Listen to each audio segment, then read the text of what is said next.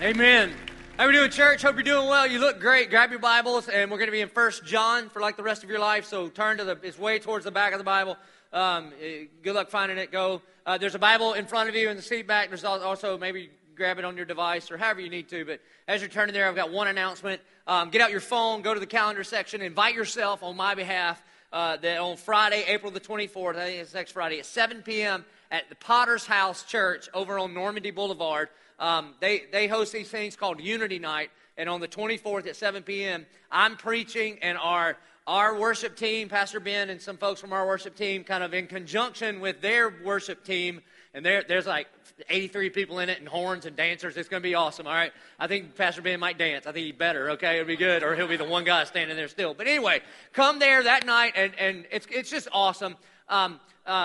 Bishop Von McLaughlin is the pastor there, and before 1122 was anything, when we were just an idea, their church came alongside us to help us out, and so they're inviting us to be a part of what they're doing on this Unity Night. And so please, I need you to be there, okay? So we need to all be there together, and I hope you'll do that. And then the better part is, especially as compared to my preaching, after that, we'll all go to the Soul Food Bistro afterwards and bless God with some fried chicken and gravy, okay? So I think at Soul Food, they put gravy on everything but ice cream. You need to be there. It'll be good. We'll have dinner together. So Friday, April 24th, 7 p.m. Be there for that. I'm excited.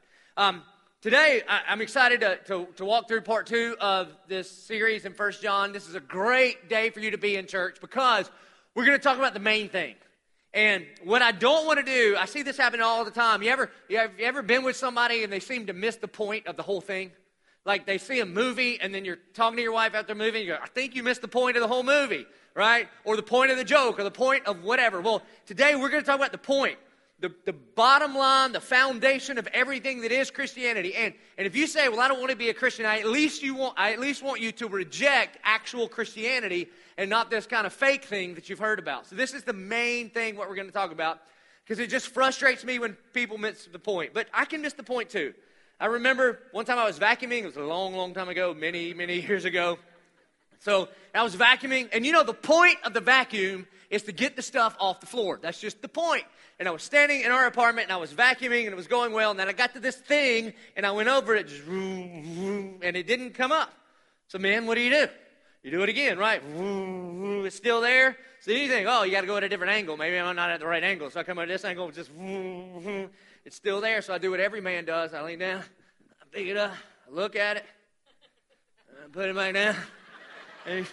Right. Why? Because I missed the point that the vacuum gets. I had it off the floor. I should have thrown it away there, but no way would I do that. Some of you that go to the gym, you're missing the point. The point of exercise is to be in shape, right? Here, I got a picture of a gym, and they missed the point. Totally and completely missed the point. The point of going to the gym is to exercise. The point of an escalator is not to exercise. Why would you ride a set of electronic stairs to pay to go climb stairs? You missed the point. And so what I hope you do today is that you get the point. And if you've been a Christian for a minute and you think, oh, well, this isn't for me, you could not be more wrong. That you never graduate from the gospel. We're just going to unpack the gospel, and you never graduate from the gospel. Your life just kind of circles around the foot of the cross for the rest of your day. So may it be a good reminder for those of us that would say that we're already Christians. So 1 John beginning in chapter 1, starting in verse 5. This is the message we have heard from him and proclaimed to you. So that's what we're going to do. We're going to unpack this message, the message of the gospel. And here's how it starts. That God is light, and in him is no darkness at all. So in other words, God is perfectly perfect. That he is the creator, he is the author, he is the sustainer of everything that is light. He is perfectly merciful and gracious, but he's also perfect in his justice. He is almighty. He is holy. And in him there is no darkness at all. That sin cannot reside in the presence of an almighty and sovereign God. Not if he's perfect, and not if he's holy, and not if he's just. But he is perfect. Every good thing has come from him. He is the source of all light. He is the source of anything good. The brother of Jesus, he says that every good and perfect gift comes from above. That's what it says in the book of James. You know what that means for you? That anything good that you've ever experienced was because God is light and he is the source of all good things.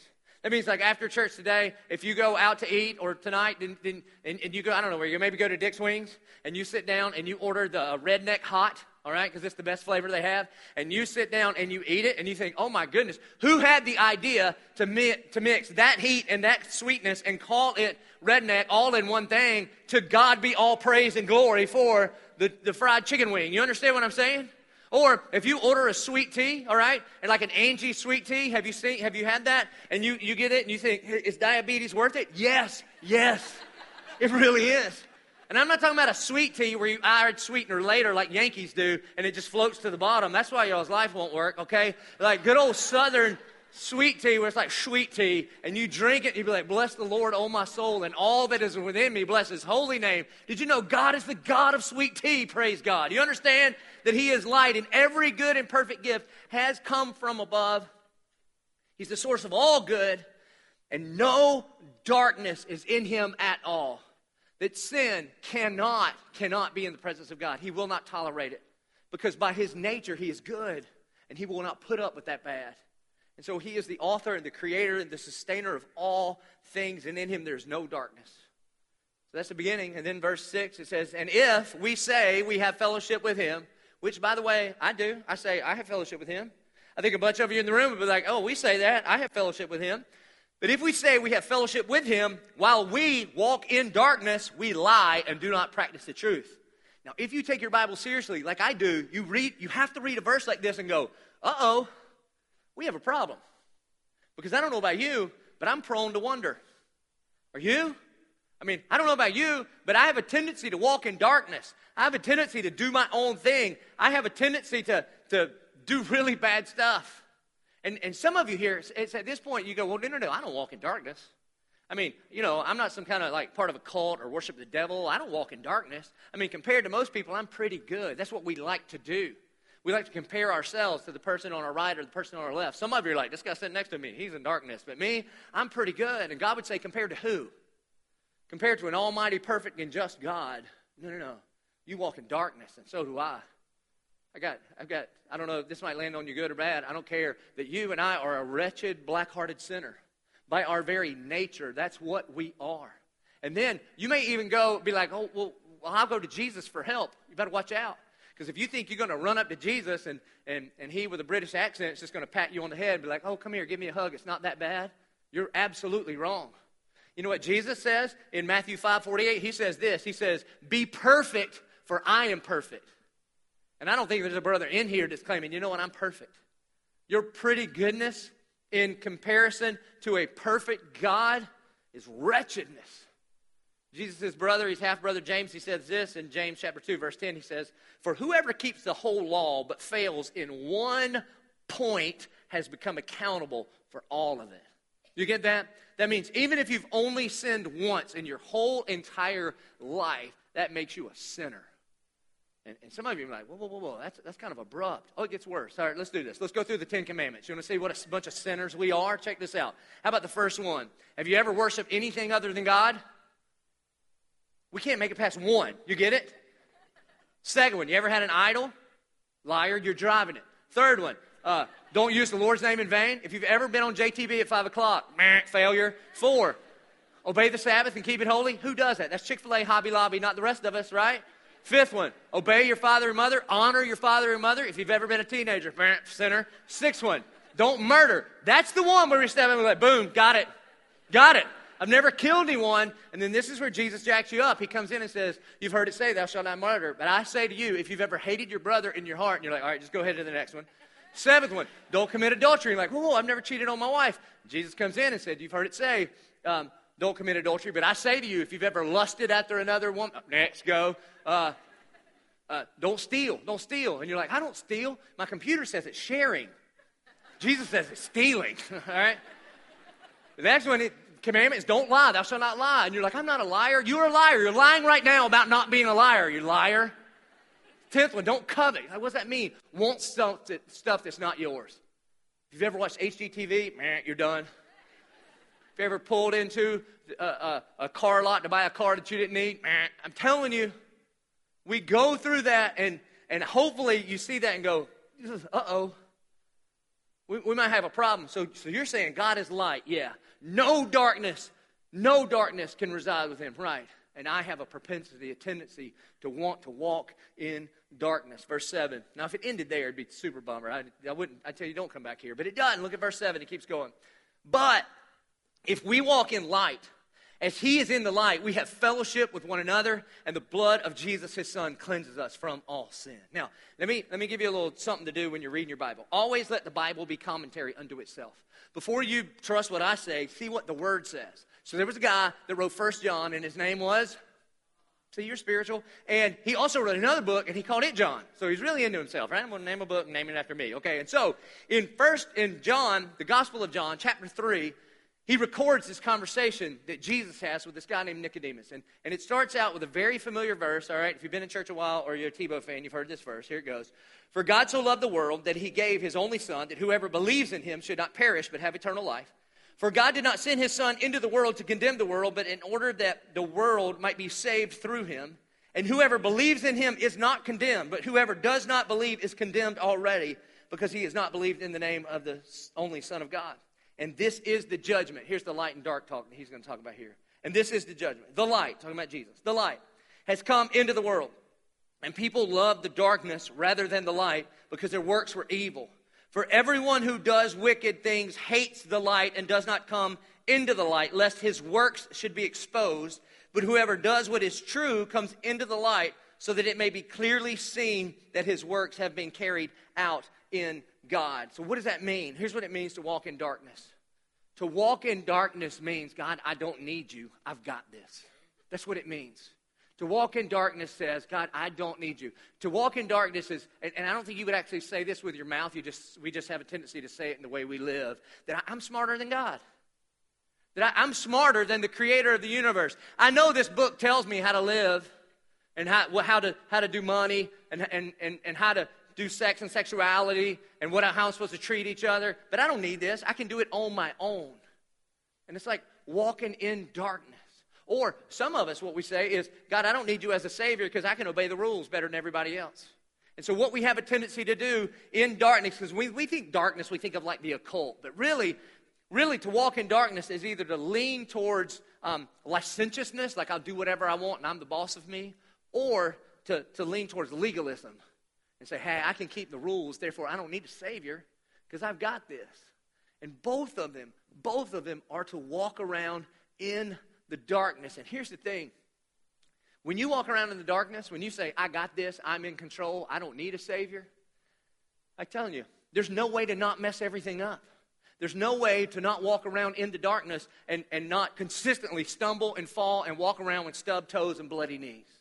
Have you ever, occasionally this happens, I'll go to bed before Gretchen goes to bed, and I'll be in our bedroom, and the lights have been out, and like my eyes have adjusted, but her eyes have not adjusted yet, right? You ever do this? And so she walks in, and it's darkness to her, but I can kind of see a little bit. Have you ever seen somebody walking around like that? And they look ridiculous, don't they? They're like reaching for stuff, and it's not there, and I'm giggling. And they look like they're in the shallow end of the pool with no water in it. You know, they're just kind of doing this weird kind of walk. And they can't see what they're about to bump into, and they can't see that they're about to stump their toe. Why? Because they can't see. And so if I were to yell out, try harder, what do? I can't. It's dark. That's why the try harder sermons just don't work. That's why the message of the gospel is not, God is good, you're bad, try harder, see you next week. Because when you do that, when you walk in control of your own life, I'm telling you, you can only make a mess of things because you walk in the darkness. And the reason some of you are running from the light is because it can be painful and abrupt at first. You ever been to a matinee? You go into the movie at like 2 o'clock in the afternoon because it's cheaper, and you go in, and it's dark in the movie. And I don't know about you, but I kind of lose sense of time. And then I don't like to walk out back through the lobby. I like to go through maybe it's a fire door, but I don't care. I like to go through that door, and it just opens up from the dark movie theater into the parking lot. You ever do this? It's 4 o'clock, and you open the door, and it's just bright sun. The couple days it still has sunshine here in Florida anymore, but you know what I'm saying. Bright sun, and it hits you. And what do? I mean, it's painful in your eyes, and you have a tendency to want to run back into the darkness, right, where it's comfortable. That's what he's saying. And I don't know about you, but when God illuminates things in my life, it's never been on a dimmer. He's never just kind of eased me into it. It's mostly like I'm stumbling around and banging my knees, and then boom, boom, the light comes on. And so I want to encourage you. If you've been the Lord of your own life, if you've been the boss of you, you might feel even a little, it might be a little intense for you today. I encourage you not to go running back into the darkness, but like he says, to walk in the light as he is in the light and have fellowship with one another. And you might say, well, how do we do that? If it's not try harder, if it's not just me see better because I can't see because it's dark, then what do I do? Well, the answer is right there when he says, the blood of Jesus, his son, cleanses us from all sin. It goes on in verse 8 and says this, and if we say that we have no sin, then we deceive ourselves and the truth is not in us. So, I'm telling you, up to this point in the text, it's very damning, is it not? That God is perfect, that God is holy, that God is light, and in him is no darkness. And guess what? Those who walk in darkness do not walk with him. And if you say that you have no sin, then you deceive yourselves and you're a liar. The truth is not in you. And at this point, you go, uh-oh. But let me tell you this. This is a very hopeful verse for me. You know why? How many of you out there have a sin problem? Anybody got a sin problem? Anybody? None of you in the back? Awesome. Okay, great. That's why you were late. Cool. But the rest of us, sin problem. You still struggle with sin? Because here's what I'm going to tell you. Me too. Me too. And the good news of the gospel is not as soon as you clean yourself up and get your act together, then you walk in the light. That's not the point at all. That's why he says, all right, there's light and there's darkness, and it's one or the other. And if you say you have no sin, then you deceive yourself. I'm telling you, the Church of 1122 will never be a place where you have to pretend. And it will never be a place where you have to perform. And the day this is a place where you have to pretend, I'm shutting down the doors. Because if you've got to pretend here, then we don't actually believe the gospel. We don't actually believe that God saved us on the cross. So you got some struggles and junk in your life? Me too. And I don't mind going first. I've shared a bunch of them with you. And the reason I do is so that you know that you don't have to fake it here. I mean, I told you, a few years ago, I don't know, 6, 7, 8 years ago or something, not like 20 years ago in another town, like a few years ago here in our town, Gretchen and I were at a bar because this Christian band that also plays on the radio were playing. It was down at Jack's Beach. And so they had Christian songs, but they also had regular radio songs. So there's this weird mix of people. They were like youth groups and drunk people all together. And that's not a good mix, okay? And so there I am, and Gretchen's there, and this drunk guy bumps into my wife and calls her a name that rhymes with itch. Yeah. And I lost my mind, and I tried to squeeze his head off his body. That's what I tried to do. Off. And some of you are like, oh, pastor, oh, it's worse than you think. I'm telling you. The Bible says, in your anger, do not sin. I'm pretty sure squeezing God's head off, that's a sin, okay? It is. And then I just, yeah, all right? And you're like, really? That's me. Follow me. I'm the leader, okay? Or I told you, probably the worst thing I've ever done in our marriage, Gretchen and I were fighting on JTB, which that's part of the, I can't stand that place. All right, and I'm all worked up, and I look at her, and I'm you should never, ever, ever, ever, ever do this. This is horrible. I repent. But I looked at her, and I said, I'm driving my truck. I said, I can't take this anymore. And I punched the steering wheel right in the horn. Boom. And the horn just went, and got stuck. And it was God just going, sinner.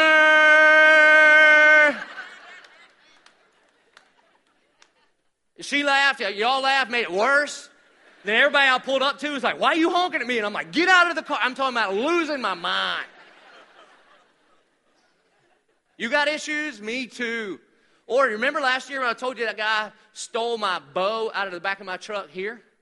All right. I can forget the gospel in 1 second. In 1 second.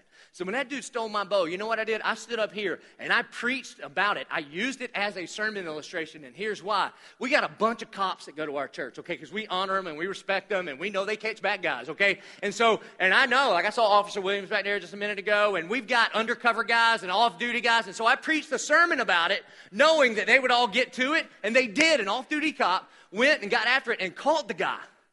And so when they caught him, one of my staff people, this girl, you know, she loves Jesus. She's 20-something and just full of grace. And she comes to me, and she's like, are you going to share the gospel with him? I said, our prison ministry might. All right, Kairos. You want to? Go check them out in the lobby. They're our partner this month. But I'm not thinking of Jesus on the cross saying, Father, forgive them. They know not what they do. No.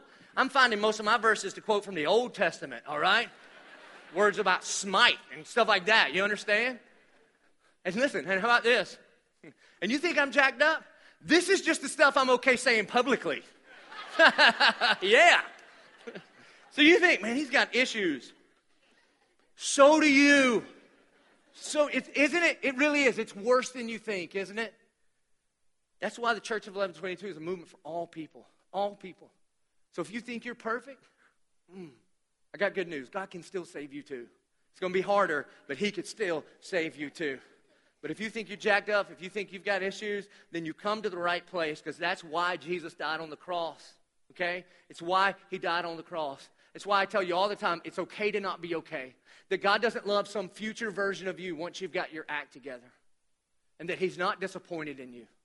You know why he's not disappointed in you? Because to be disappointed with somebody, you have to have unmet expectations. You have to be surprised a little bit. Disappointment comes when you expect one thing, you experience something else, and you're disappointed in that gap in between. God has never been disappointed in you because he knew exactly what you were going to do, and he chose to love you anyway. Listen, Gretchen and I are looking for a car right now, like new to us but used. And so what we have to do, because we're buying a used car, we have to run a Carfax on it to see if does it just look good on the outside, but it's really jacked up on the inside. Guess what? God ran the Carfax on you, and guess what he got back?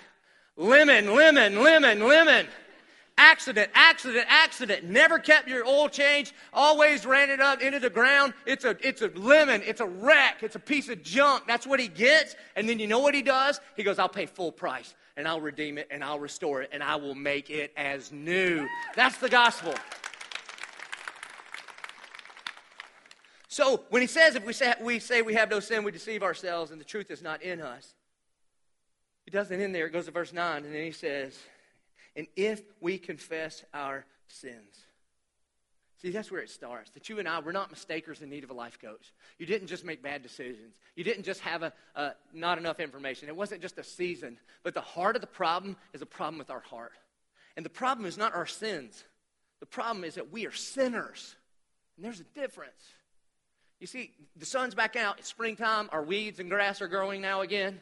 And those of you that mow your lawn, you know you can have weeds all over your yard. And if you just mow over the top of them, your yard looks awesome for many hours, does it not?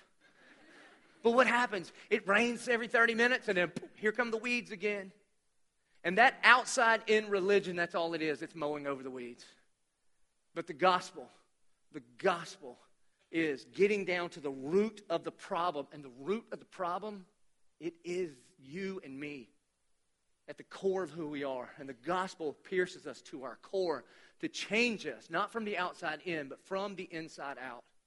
And so, if you begin to understand, okay, God's light and I'm walking in darkness, and those two things don't work together, that the problem is here is not that I make mistakes, but that at the core of who I am, I'm a sinner.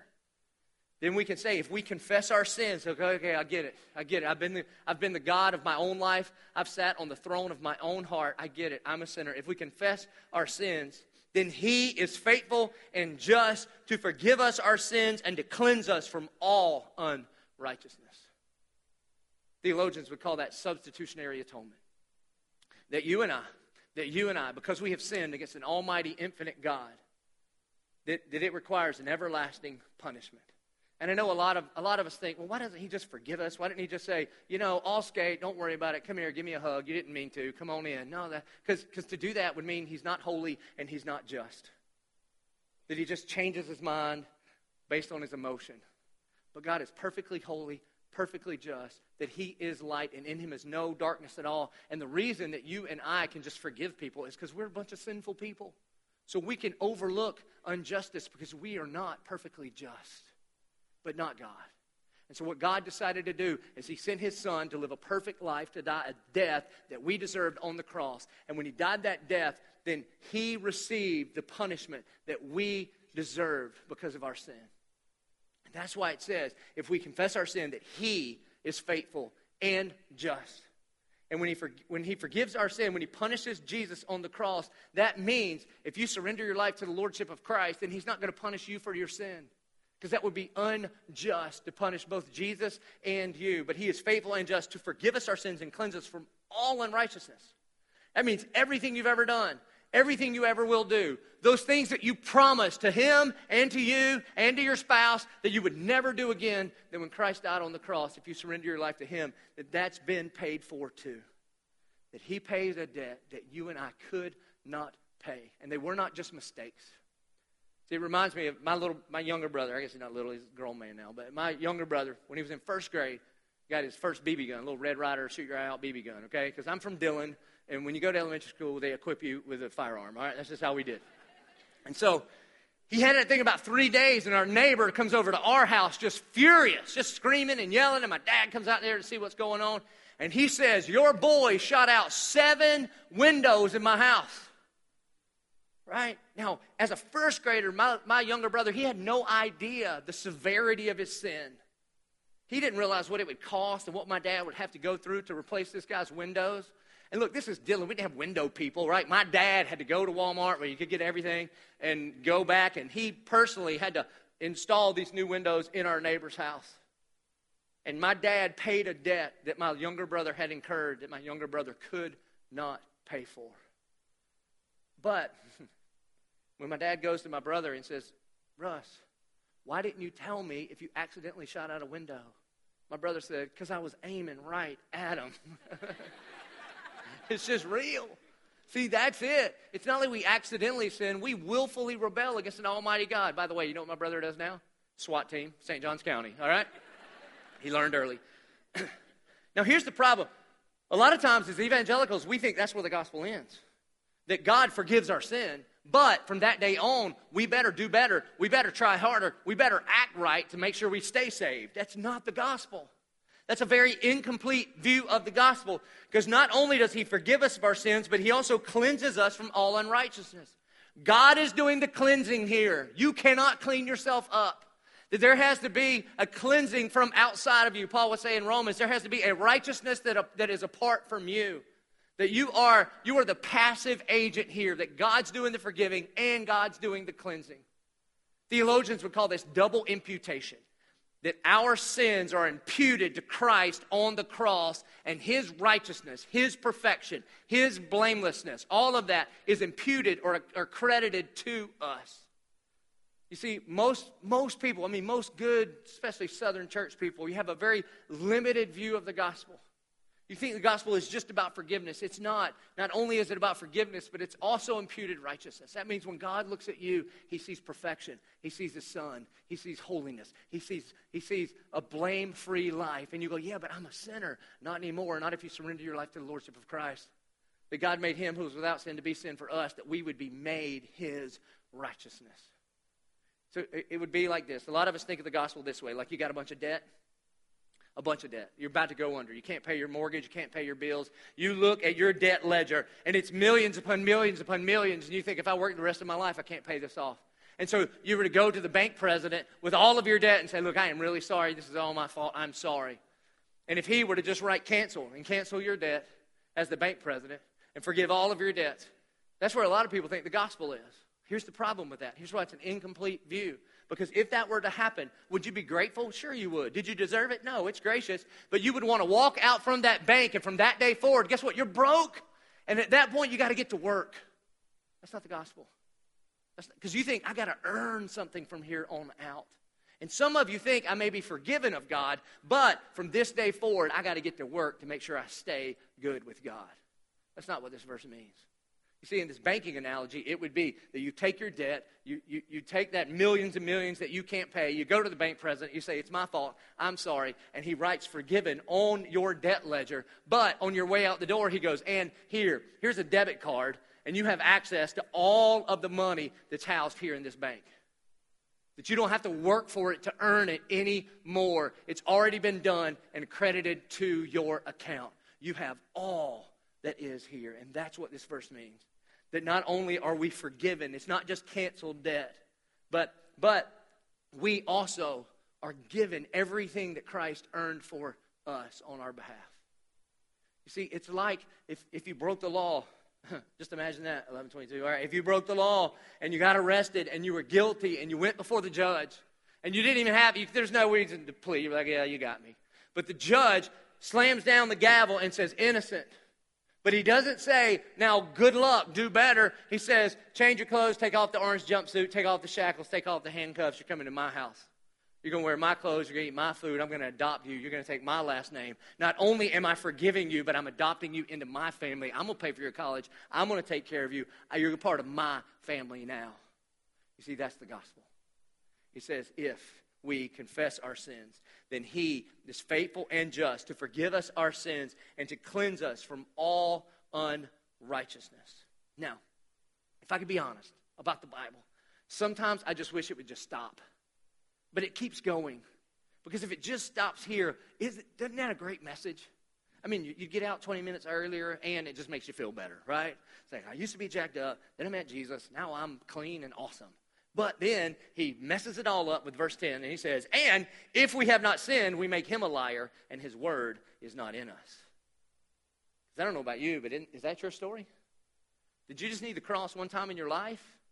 And now you've just moved away from it? I mean, is it just you and Jesus just skipping along with the rainbow?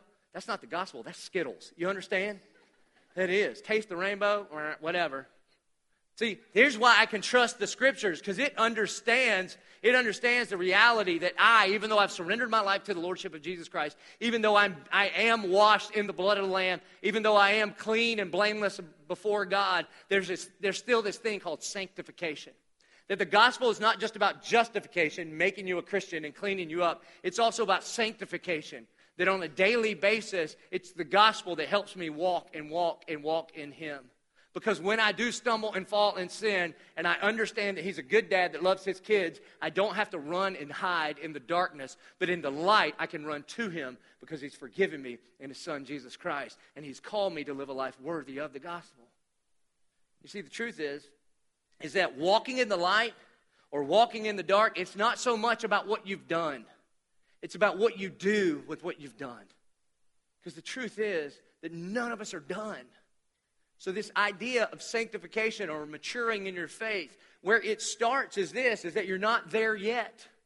That's why I tell you, God doesn't love some future version of you. And some of us can love Jesus and believe all the right things and surrendered our life to him. But when we stumble and when we fall and when we sin, instead of actually believing that we needed a Savior on the cross, like Adam and Eve, we run and hide and start sewing fig leaves together and try to cover it up as if God doesn't see where we're going. So here's what it looks like. To walk in the darkness, that means that when we do this, we lack a vital daily intimacy with God. That we're anxious about friends and money and school and grades, that we feel as if nobody cares, that we live on a success-fail basis, that we need to look good to impress other people, that we feel guilty and condemned, that we struggle to trust things to God, that we think that we have to fix our own problems. We're not very teachable. We're defensive when we're accused of error or weakness. We need to be right. Does that describe any of you? Man, that's me. It sounds like my resume. That we need to be right, that we lack confidence, we feel discouraged and defeated, that we're strong-willed with ideas and agendas and opinions, that when we fail, our solution is this: try harder. You know what that is? That's stumbling around in the darkness. That's living like an orphan instead of a son or a daughter of a God as a dad that loves you. But when we walk in the light, here's how it's characterized: that we feel free from worry because God loves you. That we learn to live in daily partnership with God. That we're not fearful of God. That we feel forgiven and totally accepted.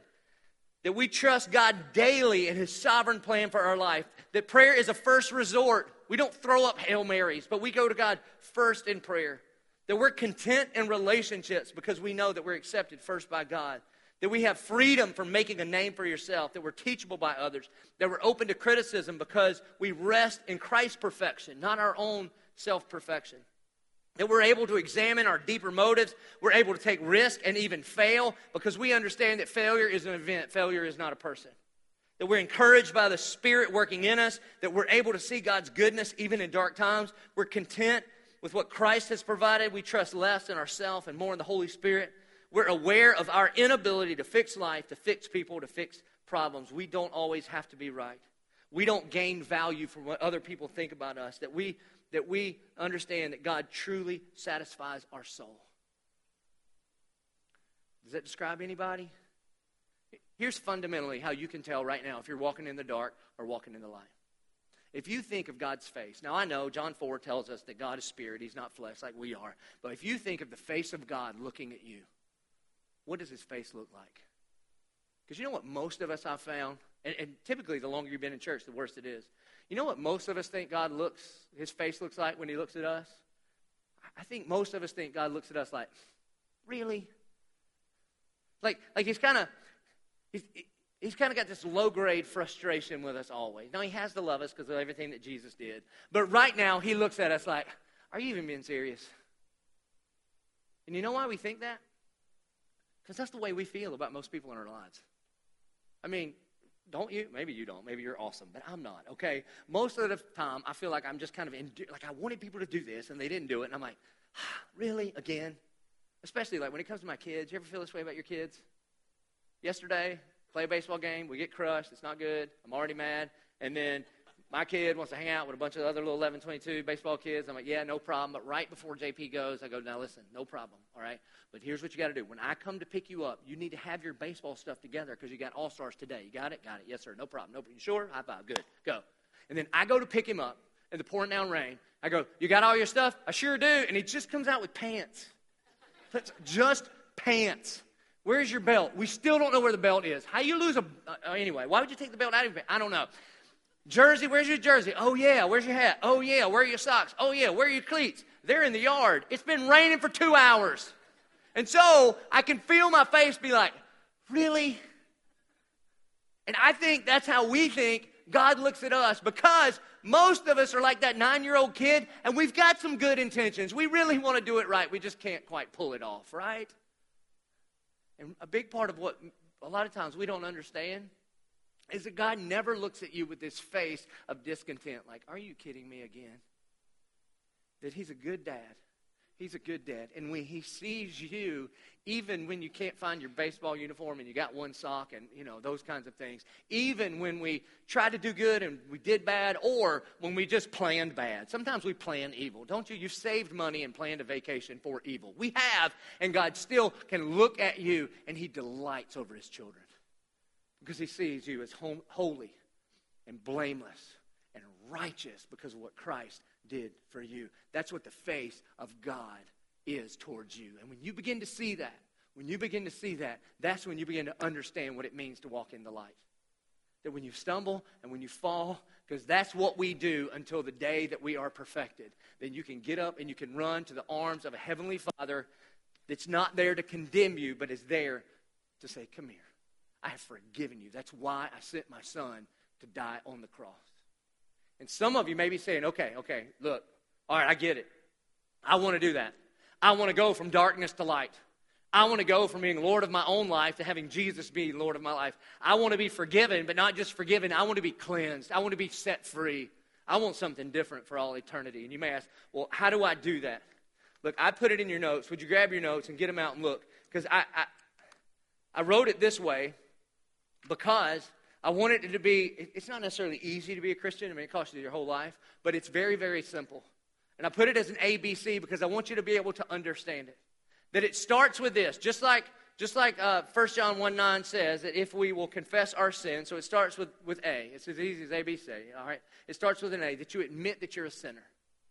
That you're not just a mistaker in need of a life coach, but you're a sinner in need of a Savior.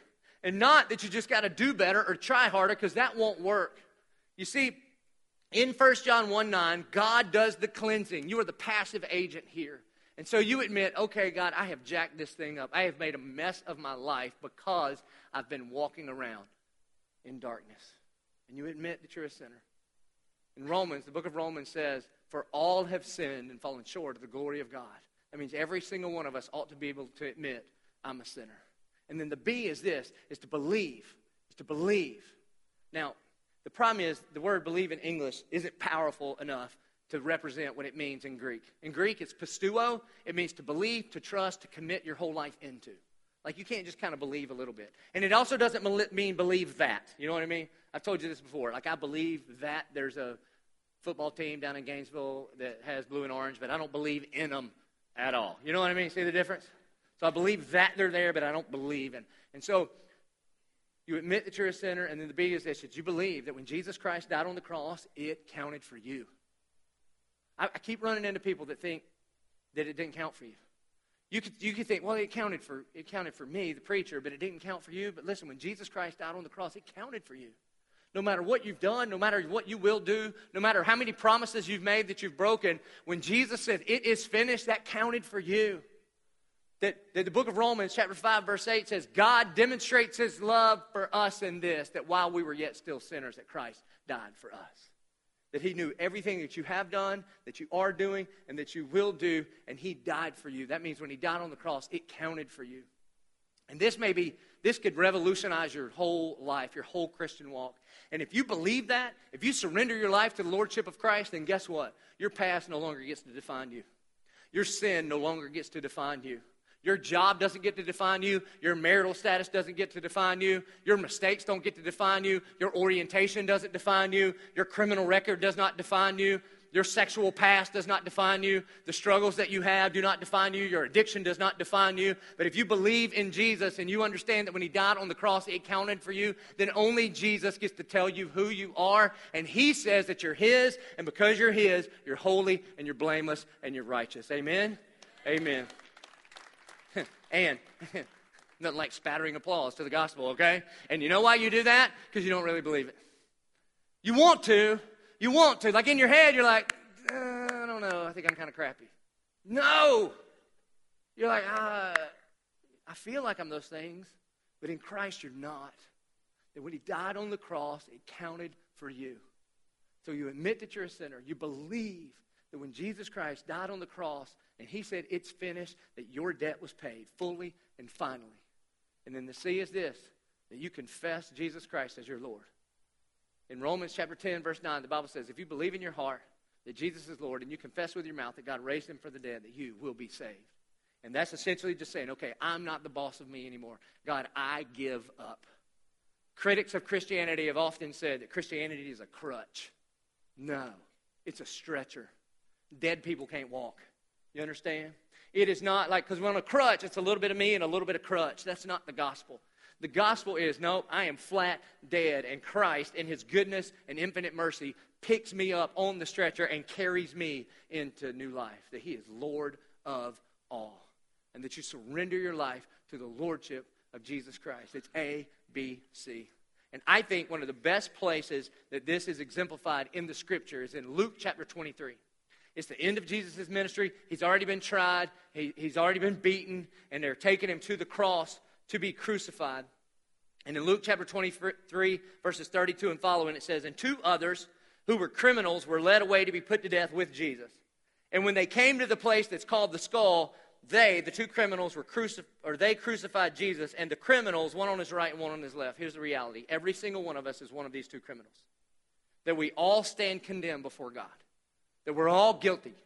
And you might say, well, no, I'm not. But they can't do anything about it at this point. They're hanging from crosses with Jesus in the middle and one criminal on one side and another on the other. And then in verse 39, one of the criminals who were hanged railed at him saying, are you not the Christ? Then save yourself and us. This brother is walking in darkness.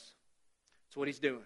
You know what he's saying? Hey, listen, I'm Lord of my life and I need you to work for me. Look, there's a lot of religious people in the South that do this. Walk into church and be like, all right, God, if you really are God, then get me out of this mess I've made in my life.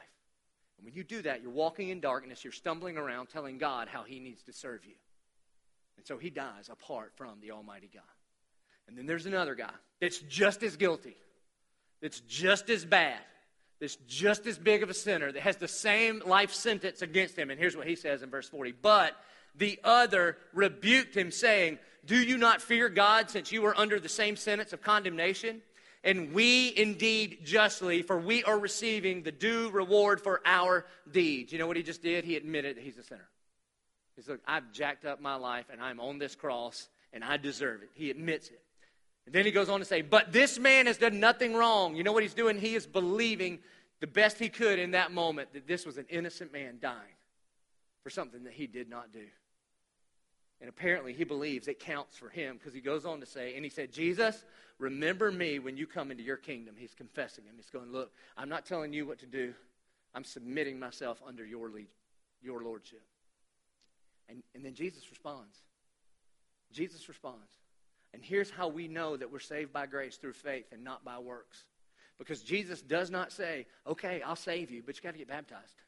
That's what you got to do. It's going to be hard, okay, to get that whole cross, like all the way down in the water and then back up here.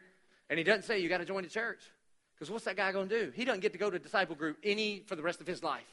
And that guy on the cross, this other thief that's admitted that he's a sinner and is believing in Jesus and is confessing Jesus as Lord, he also can't make any promises. What's he going to say? Okay, Jesus, from now on, I'm going to stop. No, you can't do anything, bro. You're going to hang there and you're going to die. And he says to him, truly, I say to you, today, you will be with me in paradise. Why? Because he went from darkness to light. He confessed his sin. And Jesus was faithful and just to forgive him his sin and cleanse him from all unrighteousness, even though he had nothing to offer. He couldn't go on a mission trip. He couldn't give money. He couldn't support anything. All he could do was offer up himself. And in that moment, he admits, I'm a sinner. And he believed when Jesus died on the cross, it counted for him, and it can count for you too. And he confesses Jesus is Lord. And Jesus promises, brother, you're going to heaven. So how about you? How about you? Listen, if you're already a Christian, you just need to be reminded of the gospel. That when you stumble and when you fall, that you go running to him because he's a good dad that loves you and he sees you as a perfect son because of what Christ did on the cross. That you don't have to behave so that he will accept you. He accepted you in Christ. Therefore, you just act like a son or a daughter of God, not an orphan. But for some of you, maybe for the very first time, you can see that the lights have come on.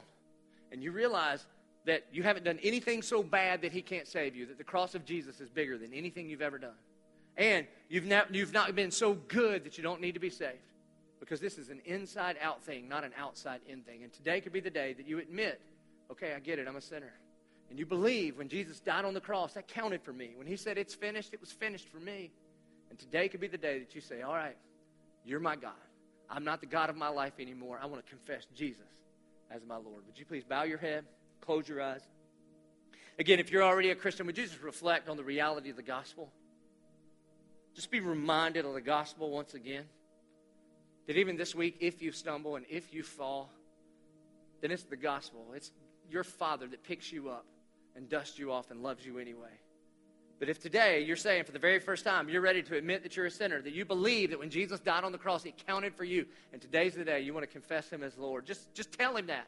There's no magic prayer. There's no incantation. I don't have some kind of wand or anything like that. You don't have to repeat after me. You just say it to your Father who hears you. And if that's you, if you're admitting that you're a sinner, you're believing in Jesus, and you're confessing him as Lord, would you raise your hand and say, God, here I am. God, I surrender my life to you. I put my hope, my faith, my trust in you. God, I understand that right now not only do you forgive me, but you cleanse me from everything. Our good and gracious Heavenly Father, God, I thank you so much for the men and the women that have surrendered their lives to you, God, that have raised their hand to say, God, here I am. I surrender to you. And Holy Spirit, I pray that you would do a supernatural work in this place, that every single one of us would know the point. That even the people in this room that would say, nah, I don't have anything to do with it, God, may they at least reject what really is Christianity, what it actually means to be a follower of you. But God, I pray that scales would fall off of eyes in this place. God, I pray that hearts would soften. God, that you would pull out hearts of stone and put in hearts of flesh that beat for you. And God, I pray that this day there would be many that would hear the voice of their Heavenly Father saying, good news, good news. One day you will be with me in paradise. We pray this in Jesus' name. Amen. Hey, would you please stand? We respond to the gospel every week. That's what worship is. Worship is our response to God for who he is and what he's done. And here's the thing. We're going to sing together. We're going to join our voices together. And essentially, we're saying, God, thank you, thank you, thank you for saving us. For some of you, you've just got some junk going on in your life. You need to come down on the altar and you need to cast your cares upon him because he cares for you. It's just a picture of the gospel when we come before him and say, God, I need you again. And then if you're a regular here at the Church of 1122, this is the time that we bring our tithes and offerings. You do it in the giving boxes around here. You can do it electronically on your app or the giving kiosk. But we bring our first and best, our tithes and offerings, because he first loved us by giving us his best in Jesus. Let us respond.